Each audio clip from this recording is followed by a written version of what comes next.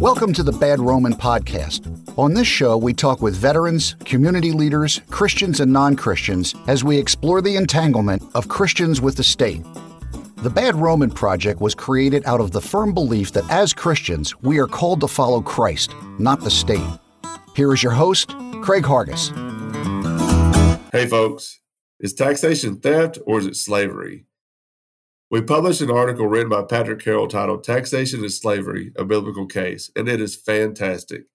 If you've been following our project, then you'll be familiar with Patrick from episode 16 where we discuss his article, If You Vote, You Can't Complain.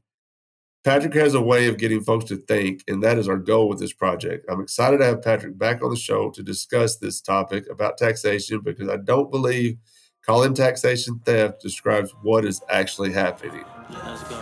Right. Would you rather serve God than serve Caesar? You feel me? Right. I'm just trying to live what he said. I'm just trying to live what he said. I ain't scared. I will take one to the head. Go ahead. So it's safe to say that I'm bad. So it's safe to say that I'm bad. So it's safe to say that. Patrick, how you doing, my friend? Doing great. Thanks for having me on. Like I mentioned in the intro, your article that we talked about on episode 16 was something that I had already been thinking about.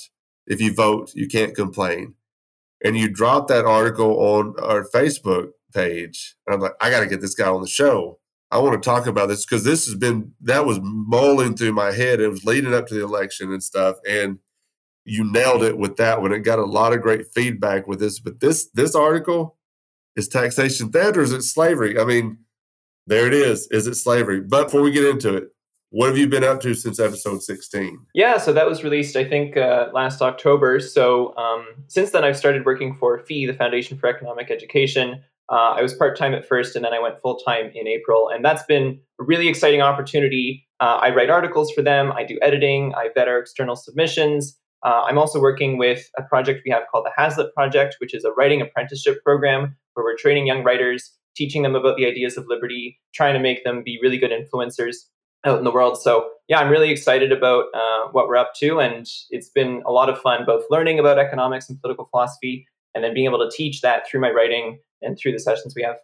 I think that you mentioned that to me when we recorded the first time about you getting started with FEE. Absolutely. And you're really excited about it. And now you're full on with that now. That's awesome, man. And you have a lot of great things to say. Like I said, you have a way of getting folks to think. That's what we need people to do is think. Just let's think about the situation we're in. And that's what I love about the article so much. Is taxation slavery? Is it theft? Like libertarians always say taxation is theft. Okay, yeah, we can say that. But is it slavery? And I've been having conversations with folks online about trying to get them to understand that this situation that we're in, under the system that you're in Canada, I'm in the United States. Now, talking to you before we started recording, it sounds like y'all are in a lot more draconian things, but I think the United States is heading that way. And when I mentioned to folks, like, listen, do you understand that we are slaves to this system? It makes them think. But then you get, they'll scoff at you too. We're not slaves. And my retort is, all right, so does slavery prevent you from being free? Does the state prevent you from being free? Think about that for a second. Is that not the same thing? Maybe I'm overthinking. What do you think? Yeah, no, that's exactly it. Slavery is when a person is owned by someone else, right? Like that's literally the definition. And what is ownership? Ownership is control of something. If I own my water bottle, it means I get to decide where it goes, who uses it. If I own my car, I get to decide who takes it somewhere, right? The state has the right, the ultimate right to decide how we live our lives, what drugs we put in our body, even with things like conscription, right? So I think if you just think about it from a definitional perspective, it's like, how is it not slavery? There's no other explanation. But when people think about slavery, they think about like back in the 1800s, the Civil War. Mm-hmm. Okay, were they really freed? Mm-hmm. Were the slaves really freed? Yeah, it's a great question, and certainly that was a much more brutal form of slavery. Like we don't have that kind of chattel slavery here, and yet we in many ways have a much more insidious form where Our life savings are taxed away from us. There's inflation, and there's all sorts of regulations. There's the military-industrial complex. There's the prison complex and the war on drugs. There's a lot of ways where it's maybe not as visible or not as abhorrent as it was in the past, but it's still very much there. Well, the state has a very good way of hiding their slave master role. They do. They can go about it around the way to make it look like you're free. I had somebody tell me one time, it's like, you get your rights from the government.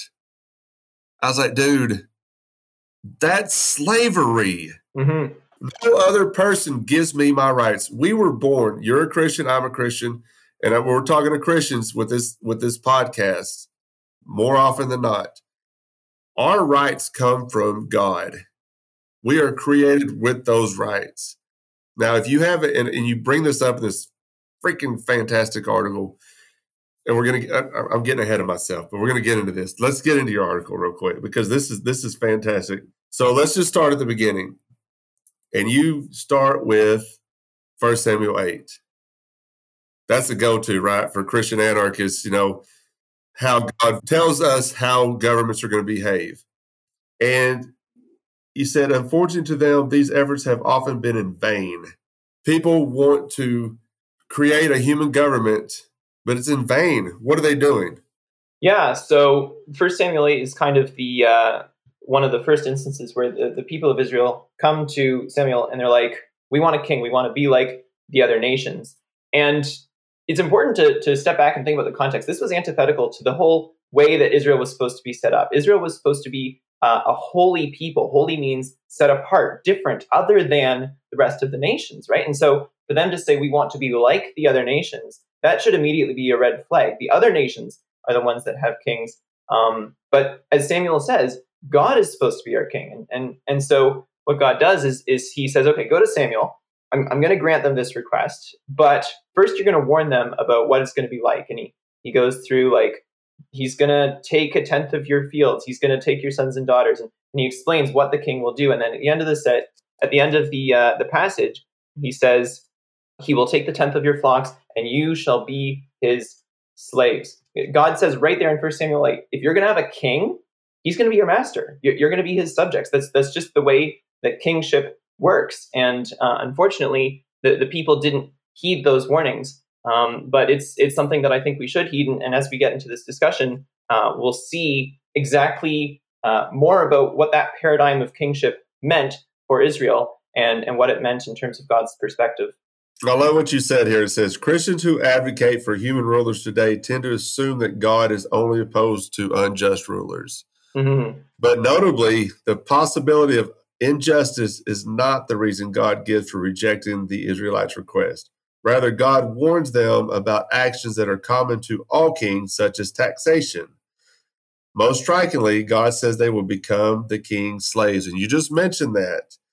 God is not saying they might become his slaves if he is unjust. God is saying that slavery is inherent whenever there is a king.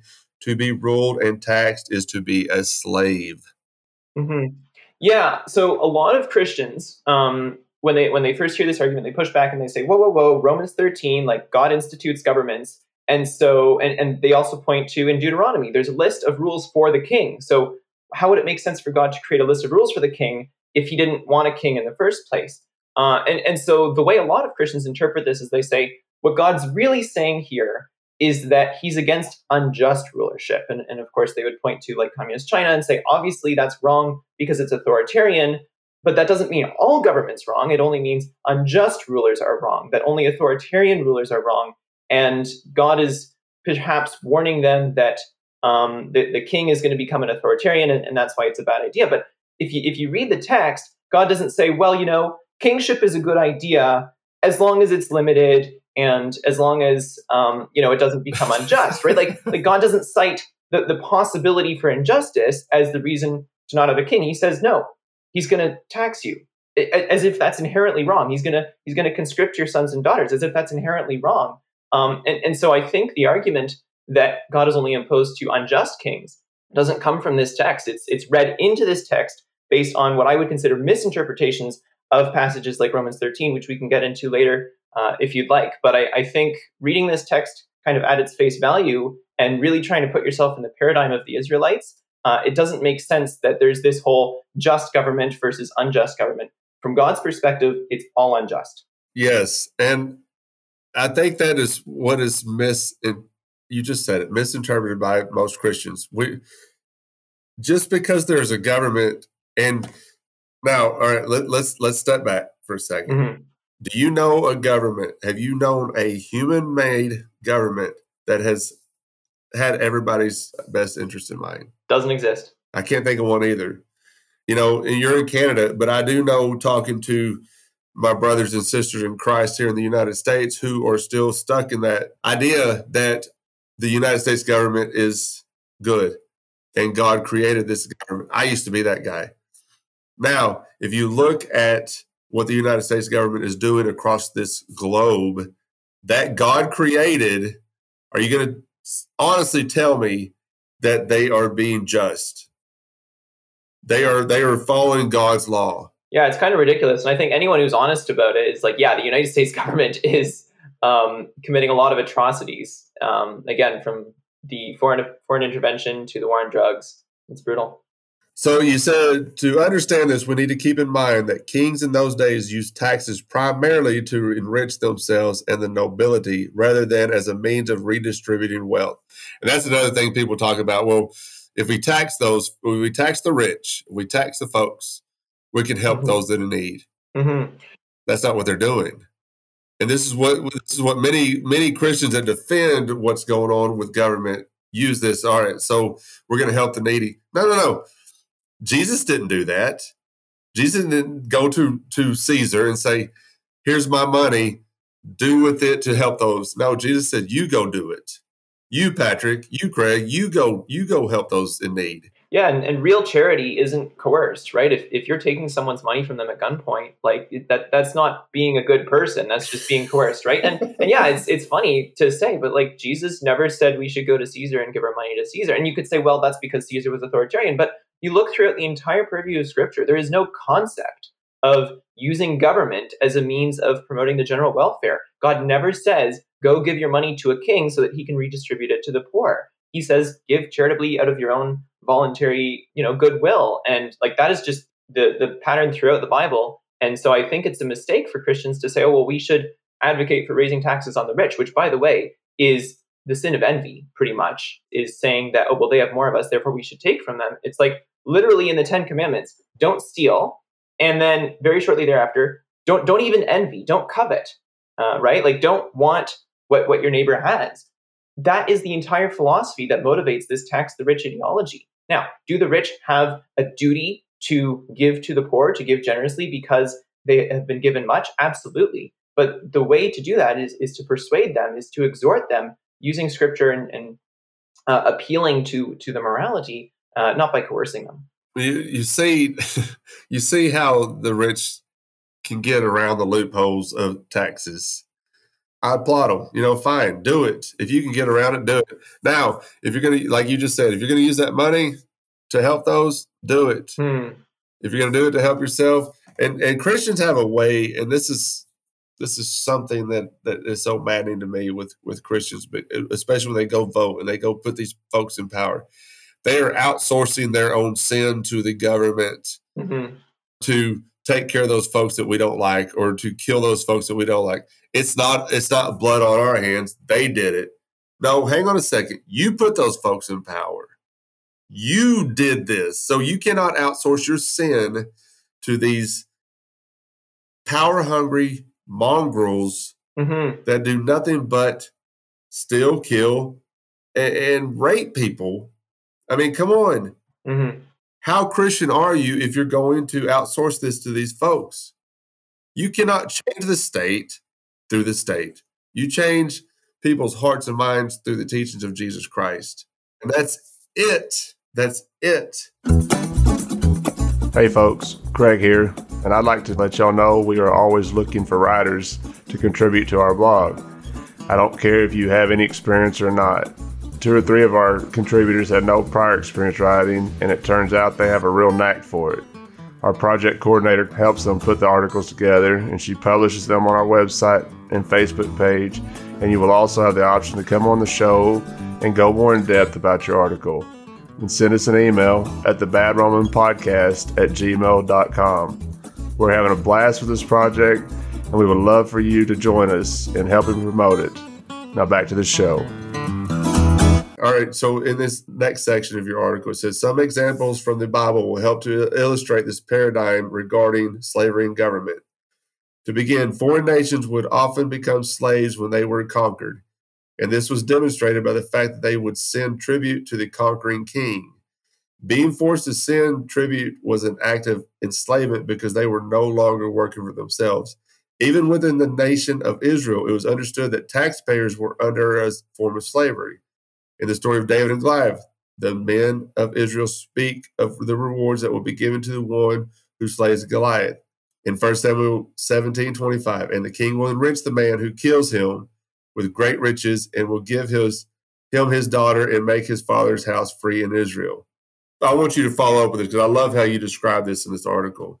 Mm-hmm. So this one was really fascinating when I started looking into like what does the Bible teach about taxation and slavery and where do these kind of words appear. There's a great website that I use called Blue Letter Bible, and it's really handy for doing word studies and finding different things. So anyways, I came across this verse, and what's interesting about this verse is that there's a few different ways to translate it. So kind of the more literal way to translate it is, and the king will enrich the man who kills him with great riches and will give him his daughter and make his father's house free in Israel. However, some translations, they move away from the Hebrew a bit, but they kind of get the point across. They say he will make his father's house exempt from taxes, because that's really what this is getting at. And there are a lot of commentaries that kind of support this idea that that's what it means to make the father's house, quote unquote, free. Now, as I talk about in the article, the Hebrew word for free there is chofshi, but that word very frequently throughout the Old Testament is used in contrast to slavery, whether we're talking about like the slavery in Egypt or slavery to other governments. This idea of being set free is often like a slave who's set free, and yet the exact same Hebrew word is used here clearly within the context of being exempt from taxes. So then the question is, okay, if being set free from slavery is equivalent to not having to pay taxes, then the implication is that having to pay taxes is being a slave. And if we were paying attention in 1 Samuel 8, this shouldn't come as a surprise. This is just the standard biblical paradigm, and this is another example of where that paradigm is just assumed because it's so obvious. Of course you're a slave if you have to pay taxes. And you said this paradigm is further revealed in 1 Kings 12, where we read about the tax revolt that divided the kingdoms of Israel and Judah. Mm-hmm. After the death of King Solomon, I can't say this guy's name, Rehoboam, his son was made king, and he was immediately presented with a request from the people. Your father made our yoke heavy. Now, therefore, lighten the hard service of your father and his heavy yoke on us, and we will serve you. The image of yoke is common biblical picture of slavery, and it's actually talked about in the New Testament too. And I can't wait till we get to the New Testament part of this because that's my favorite part of all this. But it's also used to refer tribute to exacted by kings. In this case, it was completely natural for the people to talk about high taxes as a heavy yoke because the idea of taxes being a burden was common knowledge. In light of this observation, we should carefully consider the implications of these words from Isaiah. Is not this the fast that I choose? To loose the bonds of wickedness, to undo the straps of the yoke, to let the oppressed go free, and to break every yoke. Isaiah 58:6.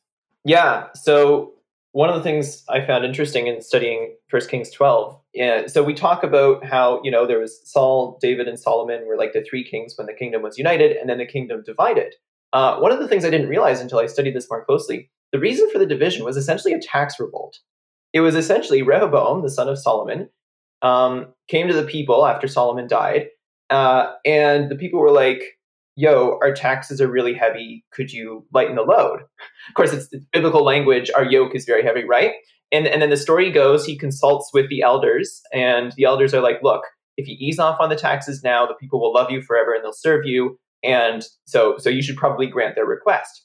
And then he goes and he talks to his younger friends, and his younger friends are like, just just keep taxing them heavily and even tax them more heavily, and so he thinks about it and he comes back and he decides to listen to his younger friends and tax them even more heavily. He says, I'm going to make your yoke even stronger, even heavier. And as a result of that, most of the Israelites are like, okay, well, we're not going to follow you anymore. And the kingdom is divided as a result of that. But I find it interesting that this picture of a yoke, because again, throughout the Old Testament, the idea of a yoke is commonly used as a picture for slavery. And in Isaiah 58, it's interesting that Isaiah talks about, this is the fast that I choose to undo the straps of the yoke, to let the oppressed go free. Now, from our modern perspective, it's very easy to say, oh, God's against slavery. But remember, the picture of a yoke in 1 Kings 12 is used to refer to taxes. And so if Isaiah really means every yoke, now I'm not saying this is like a open and closed absolute proof of, taxation being slavery here, but it's something worth thinking about. If Isaiah really means every yoke should be taken off of the people, well, doesn't that include the yoke of taxation? Isn't that an indictment of kings subjugating their people by taking a fraction of their wealth? Yes. Yes, absolutely. I mean, what I was telling you earlier, in discussion with folks online about what we're witnessing today. All right, so it's easy to say, all right, yes, the government's oppressive. The government is doing things that they shouldn't be doing. But what I want people to finally start understanding is that we are slaves, not become, we are slaves to a government system that is unjust. I don't care if it's a just government. They don't have the right to tell me how to live regardless. I don't care if they have my best interest in mind. If I want to live as a slave, let me do that. But if I don't, leave me alone. And when we use terminology like slavery, it always goes back to, well, what happened in the Civil War? What was happening to Black people in early America, or white people in Ireland? It's slavery has been predominant throughout history, but now we are so accepting of it. Like we'll just be slaves and we're not going to call ourselves, we're free. No, you're not. We need to think about this for a second. If you are having to ask permission, and you mentioned this in our first episode, I listened to it last night. It is something you brought up that Larkin Rose says. If you are going to ask somebody permission, you're already a slave. Asking permission to be free, asking permission not to be taxed. People tell me, well, I'm going to go vote for less taxes. You're asking, you're asking not to be a slave. No, ignore them. Walk away. This is what I want Christians to try and finally do. Folks that are not Christians are going to do whatever. But Christians need to understand that we have one king, and his kingdom is not of this world. We need to walk away from these systems that humans have put up. God did not set up these governments. Human beings set up these governments. And God told us in 1 Samuel what's going to happen. What's going to happen? And it's happening every day. It's been happening ever since. And we keep going and going and going along like it's going to get better if we get the right person in office. Are they going to stop? Are they going to tax us less? Maybe. But what's going to happen when the next guy comes around that you don't agree with? He's going to tax you more. What are you doing? It's like beating your head against a brick wall trying to make things better. It's like Albert Einstein said. He goes, the definition of insanity is doing the same thing over and over, expecting different results. Come on. We're not all, I'm not the smartest person in the world by any means, but I do know that I can recognize what's happening here and it's not working. Let's walk away. Let's walk away from slavery. Let's walk away from it and follow Jesus Christ, because that guy has our best interest in mind. All right. I apologize. I went on a rant. No worries. I think the takeaway for Christians especially is to understand that to the extent that we participate in government, we are complicit in enslaving our neighbors. Yes. Right? Yes. By voting, even by, and this is going to be a hot take, by being police officers or soldiers, right? By being the enforcement arm of the state, we are complicit in subjugating our neighbors in a way that I don't think Christ would approve of. Right. And well, I was talking to somebody earlier, and in the United States, every police officer, every soldier takes an oath of the United States Constitution.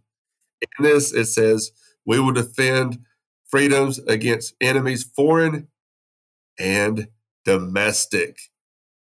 Domestic. Now, that doesn't mean domestic terrorists like they call these folks that rushed the Capitol in January, which was obviously co-opted by the feds. I mean, that was so plain to see. Anyway, let's not go down that rabbit hole.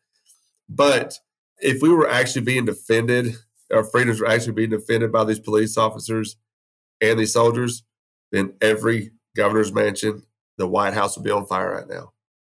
Those are domestic terrorists. Those are domestic enemies. Those folks that y'all have put in office, and you think you're going to change it. I'm going way off course with this.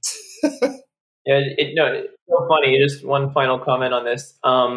The definition of terrorism is violence and intimidation that is used normally against civilians for political ends. However, they had to insert in that definition unlawful violence and intimidation, especially against civilians in the pursuit of political ends, because, as some have pointed out, what is law enforcement? It is just the lawful version of violence and intimidation, especially against civilians in the pursuit of political ends, namely the enforcement of law. It's quite shocking, but yeah, I don't want to live in a society of violence and intimidation, and therefore I want to live in a voluntary society where, yes, we need security, but I don't think that the state is the way to achieve that. What law are they enforcing? The state's laws. The state's laws. And I had somebody ask me, I actually get this question quite a bit when I talk about a voluntary society. I was like, well, what about the police officers? What about security? Yeah, we'll still have it. But guess what? They won't be beholden to some politicians. They'll be beholden to you. And guess what? If they're not doing how you want them to act, you're gone, Jack. We'll find somebody else to do it. If it wasn't for the police and the military, then politicians would be nothing but people with bad ideas. That's it. Yeah. It's just like any other private service. You'd have market competition for security. Private security guards already outnumber public police officers in America. Right. So it's not like this isn't possible. This is already happening. I wrote an article back when the George Floyd protests happened called Police Accountability Requires Consumer Choice. And it's basically laying out this idea that the only way to actually achieve accountability and to have a good kind of protection service is if there's consumer choice, if there's essentially a free market in security. So I'm not denigrating the role, but I'm saying there's a better way to frame the incentives that would make it actually a righteous role. Hey folks, Craig here again. As you know, this project is completely self-funded by me, and all profits go straight to charities here in Memphis.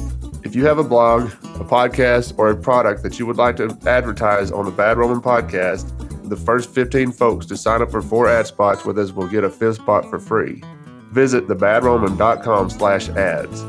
I'm so happy how this project has grown, and thanks for listening. Now let's get back to the conversation. We went off a little bit, and that's cool because we do it all the time, and we always kind of come back to where we started. So now we're going to get into the New Testament. This is awesome for me because as we go with this project, we're very Jesus-centric. We try to follow what Jesus said, the words of Jesus Christ. All right. The New Testament also discusses the issue of taxation in the context of slavery. For example, consider the words of Jesus in Matthew 17. When they came to Capernaum, the collectors of the 2 drachma tax, I don't even know if I said that right, went up to Peter and said, "Does your teacher not pay the tax?" He said, "Yes." And when he came into the house, Jesus spoke to him first, saying, "What do you think, Simon? From whom do the kings of the earth take toll or tax? From their sons or from others?" And when he said, "From others," Jesus said, "The sons are free."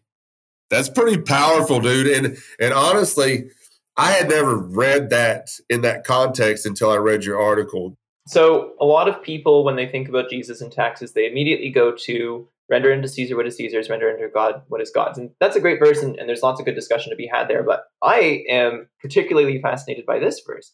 So there's this temple tax that people are supposed to pay. And Jesus is kind of making the point that like we are sons of Israel. We're sons of God in a sense because they were the people of God. They shouldn't actually have to pay the tax because the whole point is that taxes are normally levied on others, on people who aren't the sons. But the way that Jesus makes the point, he says, "What do you think, Simon? From whom do the kings of the earth take toll or tax? From their sons or from others?" And when he said from others, Jesus said to him, "Then the sons are free." Now, the Greek word for free there is eleutheros. Eleutheros, the most literal translation is not a slave.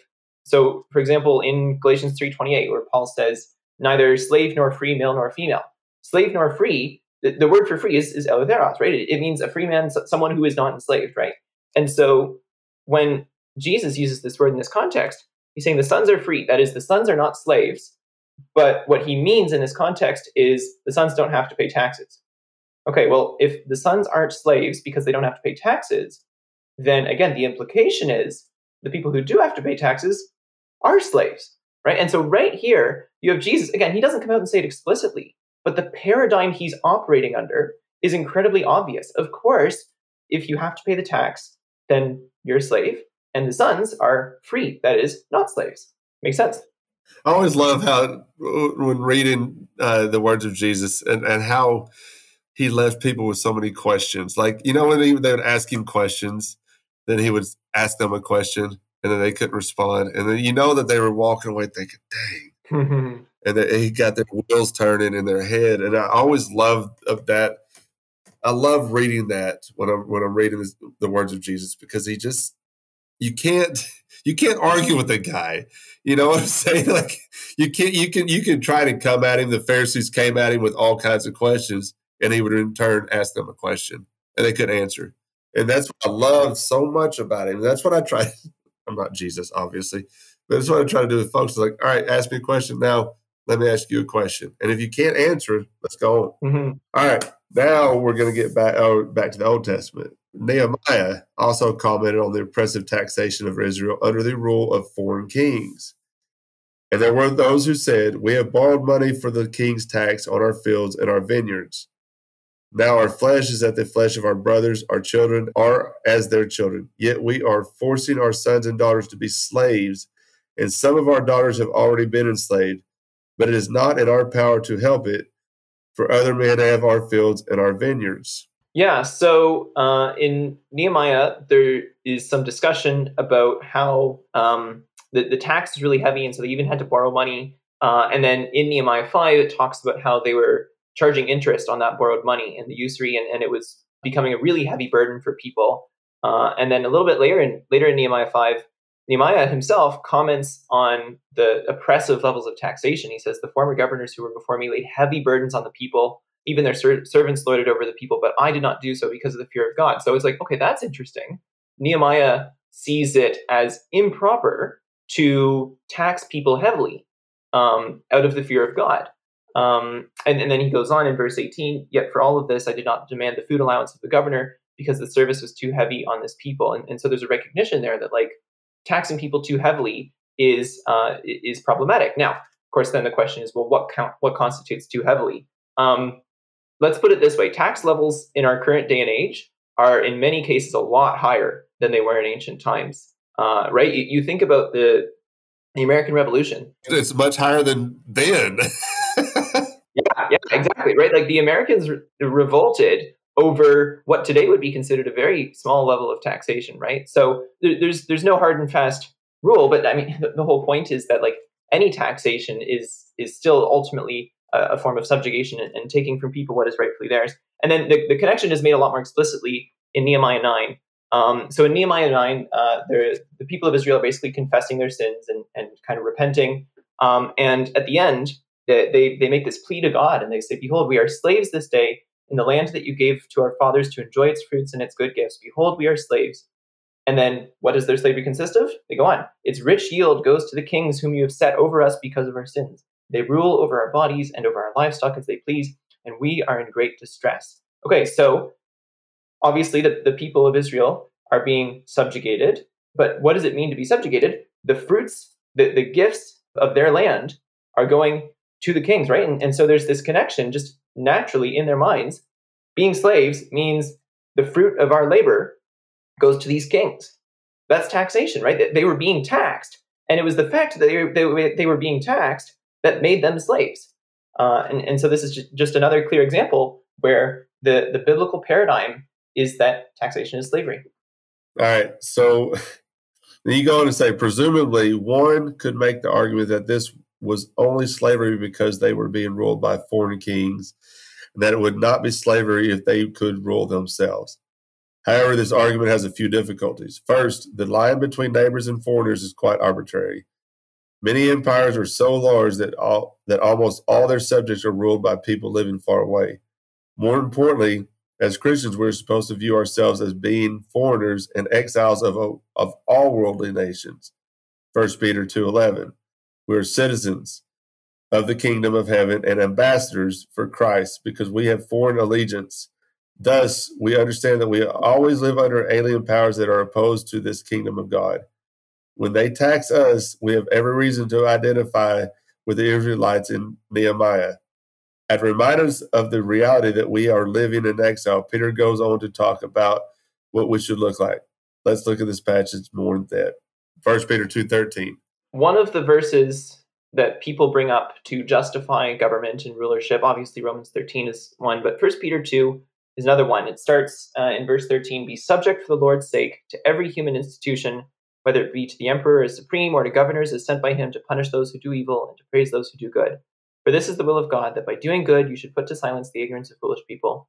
Live as people who are free, not using your freedom as a cover-up for evil, but living as servants of God. Honor everyone, love the brotherhood, fear God, honor the emperor. All right, hang on one second, because this verse is something I struggle with because I can do Romans 13. I can argue Romans 13 all the time, but when 1 Peter 2 is brought up, I think you're fixing to break this down for me, but this is something I've struggled with trying to explain 1 Peter 2 in comparison to Romans 13. But go ahead.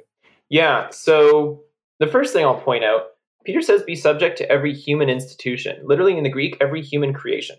So he's immediately saying governments are human creations. They're not God-made, they're man-made, right? And so right away, we should be recognizing that this isn't something that God set up, right? Like God set up priests and God set up a whole bunch of things that he wanted to be part of his creation. Government was not something he wanted to be part of his creation. This was a human institution. And yes, God tells us to submit, but again, this is just in line with the clear biblical teaching. This goes back to Romans 13. I like to draw the parallel to Jeremiah 27. So in Jeremiah 27, Jeremiah is talking to the Israelites. He's like, okay, so here's the deal. God's going to punish you for your sin. And the way he's going to punish you is he's going to raise up the Babylonians, and they're going to come in, and they're going to rule over you, and your job is to submit to them. And everyone was like, whoa, what? Like, shouldn't we fight back? Like, this is Babylon we're talking about. They're pretty ruthless. And Jeremiah's like, no, this is your punishment from God. Submit to them. And it's interesting. In Jeremiah 27, Babylon is called God's servant. Exact same language Paul uses in Romans 13. And there's actually a ton of parallels between Romans 13 and Jeremiah 27. And this is exactly what Peter is getting at too. God uses wicked human empires to judge and to discipline his people, to punish wrongdoers, right? Our job is to submit to them out of reverence for Christ. We do that because that's what God commands us to. It doesn't mean that that empire is good. It doesn't mean that they're just. If you read Isaiah 10, God talks about how he raises up Assyria to punish Israel. And then in the very same chapter, he turns around and punishes Assyria for their arrogance and their wickedness in the exact same acts that it says God raised them up to do.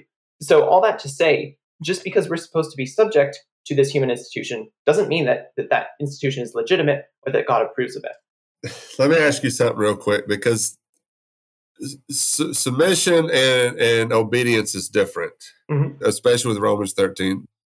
And then in Acts 5, Peter says, oh, we obey God rather than man. All right, so obey and submit have two different meanings from what I've learned or from what I understand in the Greek. Like, there's two different definitions. Am I correct in that, or am I misreading it? Because you're obviously more schooled in this than I am. But I'm curious about this, because when I talk to folks about submission to the state and not obeying the state, it's two different things. And it's like, I always bring in Rosa Parks with this, and I think I've talked to you about this. She submitted, but she didn't obey. There's two different things going on here. Like, it's one thing to submit, but you don't have to obey it. If it's unjust, I mean, we're not obligated to obey an unjust law. Mm-hmm. Now we submit to the consequences of not obeying these. Am I wrong or am I right? Yeah, I guess the way I would conceive of it is that submission is more of like our general attitude, and then obedience has to do with a law by law basis. So there's plenty of examples in both the Old and New Testament where people break the law and are deemed righteous for doing so, right? Even like as you mentioned, we must obey God rather than men. So where man's law violates God's law, of course, we keep God's law and we break man's law. I think what Paul's really getting at in Romans 13 is like the Christians, the early Christians of that day, they realized that to declare Jesus as Lord means that Caesar is not. They realized that Caesar's rule was illegitimate. And so they were like, okay, well, why don't we just go completely overthrow the government? Like they wanted to have open rebellion. And the reason Paul had to write Romans 13 was because there were people who wanted to completely overthrow the Roman government. And Paul was like, no. Like we got to have a general attitude of submission. Obviously, there's specific cases where we have to maintain God's law over man's law. But just because Jesus is Lord doesn't mean we're going to go violently overthrow Caesar, because that's not the way of the kingdom. So I would say, and Peter in 1 Peter 2 here, right after saying be subject to the Lord's sake, he says, live as people who are free, not using your freedom as a cover up for evil, right? So and again, that word free, the exact same Greek word that Jesus used in Matthew 17, eleutheros, live as people who are not slaves, okay? So we are not going to obey every single whim and every single edict that comes down. We obey God first, right? We live as people who are free. However, we're not going to use that freedom to go sin. We're not going to use that freedom to go violate our neighbor's rights or to practice immorality. We're going to use that freedom as much as possible to be righteous, because ultimately God is our master, and it's Him that we're obeying. I have I get this from mainly secular anarchists and uppity, higher than thou art anarchists when they say you're not really an anarchist if you're paying taxes. And I like what Larkin Rose says, and I'm like, I'm not paying taxes. I'm avoiding jail. And that's what it is. And if that's not a definition of slavery, I don't know what is. Because if I'm paying taxes out of my check that I did not voluntarily give them, but it's taken out of my check.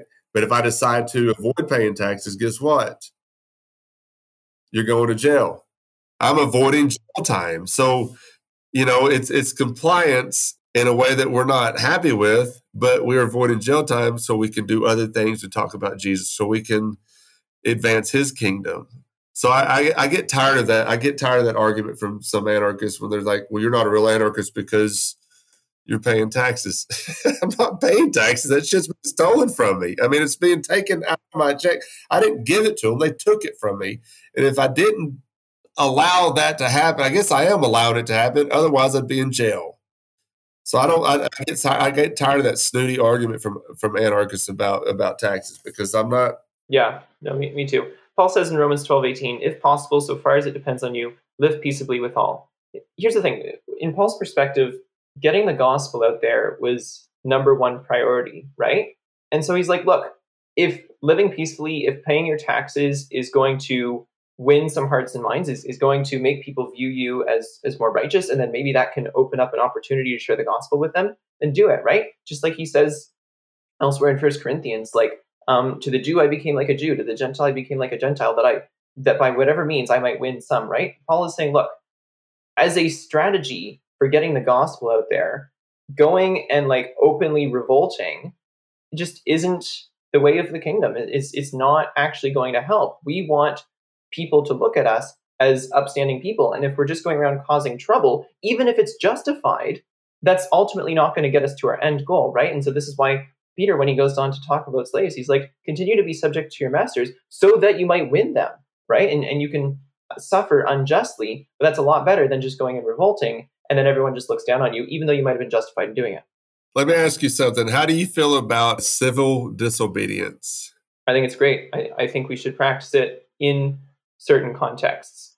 I don't think we should just do it for the sake of doing it, like all the time because I can.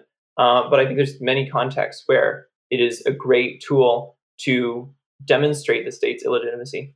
So during at the time of this recording, the past 19, 20 months. Do you think that we have every reason or every right as Christians to be civilly disobedient to the state?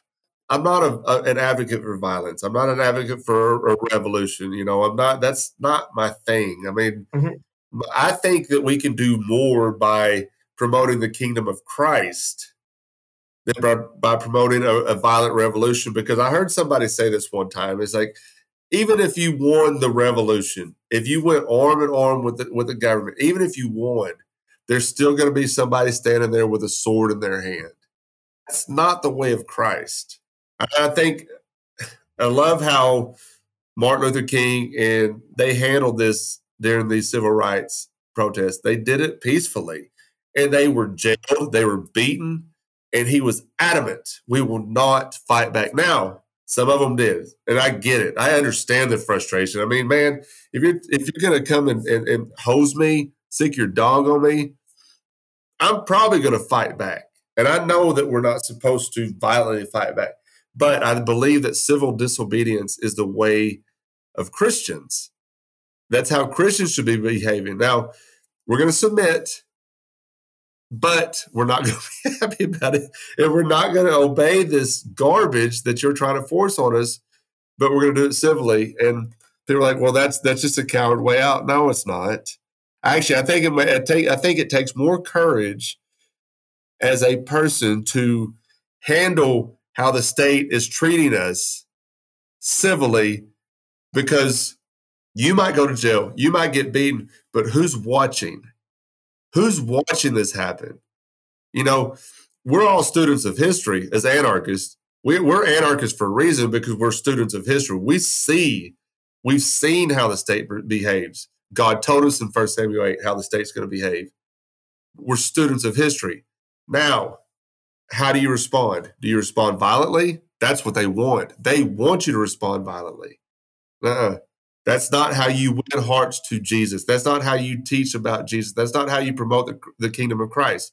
You promote it by peace. And he was a peacemaker. He was not a war maker. And I think that's how, and we can go on a tangent or something, but that's how we do this. We promote the kingdom of Christ peacefully. It may not happen in our lifetime, but somebody's watching. We're going to be viewed in the future as history, right? They're not going to see us out there, burning down buildings. We're going to see us, loving our neighbor, loving our enemy. Yeah, my threshold for civil disobedience comes back to Acts 5:29. We must obey God rather than man.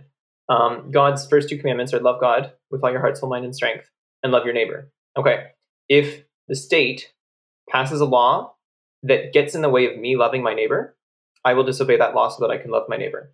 If I don't have to break any of God's laws to keep the state's law, then I'll defer to keeping the state's laws. But loving your neighbor is pretty broad, right? There are a lot of things that the state tries to stop you to do that constitute loving your neighbor. And so I think in all of those instances, loving your neighbor takes precedence, and that's when we should practice civil disobedience. I agree. And I think that's a good point to end on, man. I really appreciate you coming on. And this article was not something you wrote for thebadroman.com. It was something that you wrote yourself and were graceful enough to have us publish it on our website. And we really appreciate it, man. I got some great feedback, and I don't know if we covered everything on it. It's a long article, not super long. It's a very interesting read, and it's a very on point read, because let me ask you this, Patrick. Is taxation theft or is it slavery? Yes, it's both. It's theft, it's slavery, it's extortion, whatever you want to call it. But I think focusing on the slavery piece is a lot more in line with the biblical paradigm, and a lot more, it really reveals the injustice. Yeah, I love it, because like I said, it's something that I've been trying to get folks to understand, that we are living under a system that makes us slaves. And when you say taxation is theft, that seems very milquetoast to me now. Mm-hmm. But when you say taxation is slavery, all right. Now let's get down to the nitty gritty of it. Let's talk about this, because taxation is slavery. My dad called me before we got on here, and he's a Church of Christ preacher. I was like, well, I got a few minutes. I'm fixing to do a podcast, and He goes, what's the podcast about today? I was like, I'm going to talk to a guy that wrote an article about taxation as slavery from a biblical case. He goes, oh. and I think it's something that maybe preachers need to start talking about, because we just go along to get along because, oh, well, the government said this, it's okay, we're just going along, but it is slavery.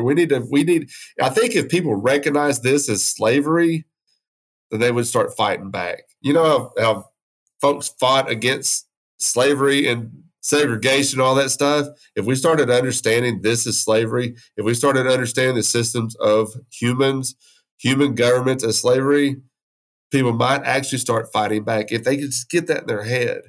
It's a hard pill to swallow because we've been living this life.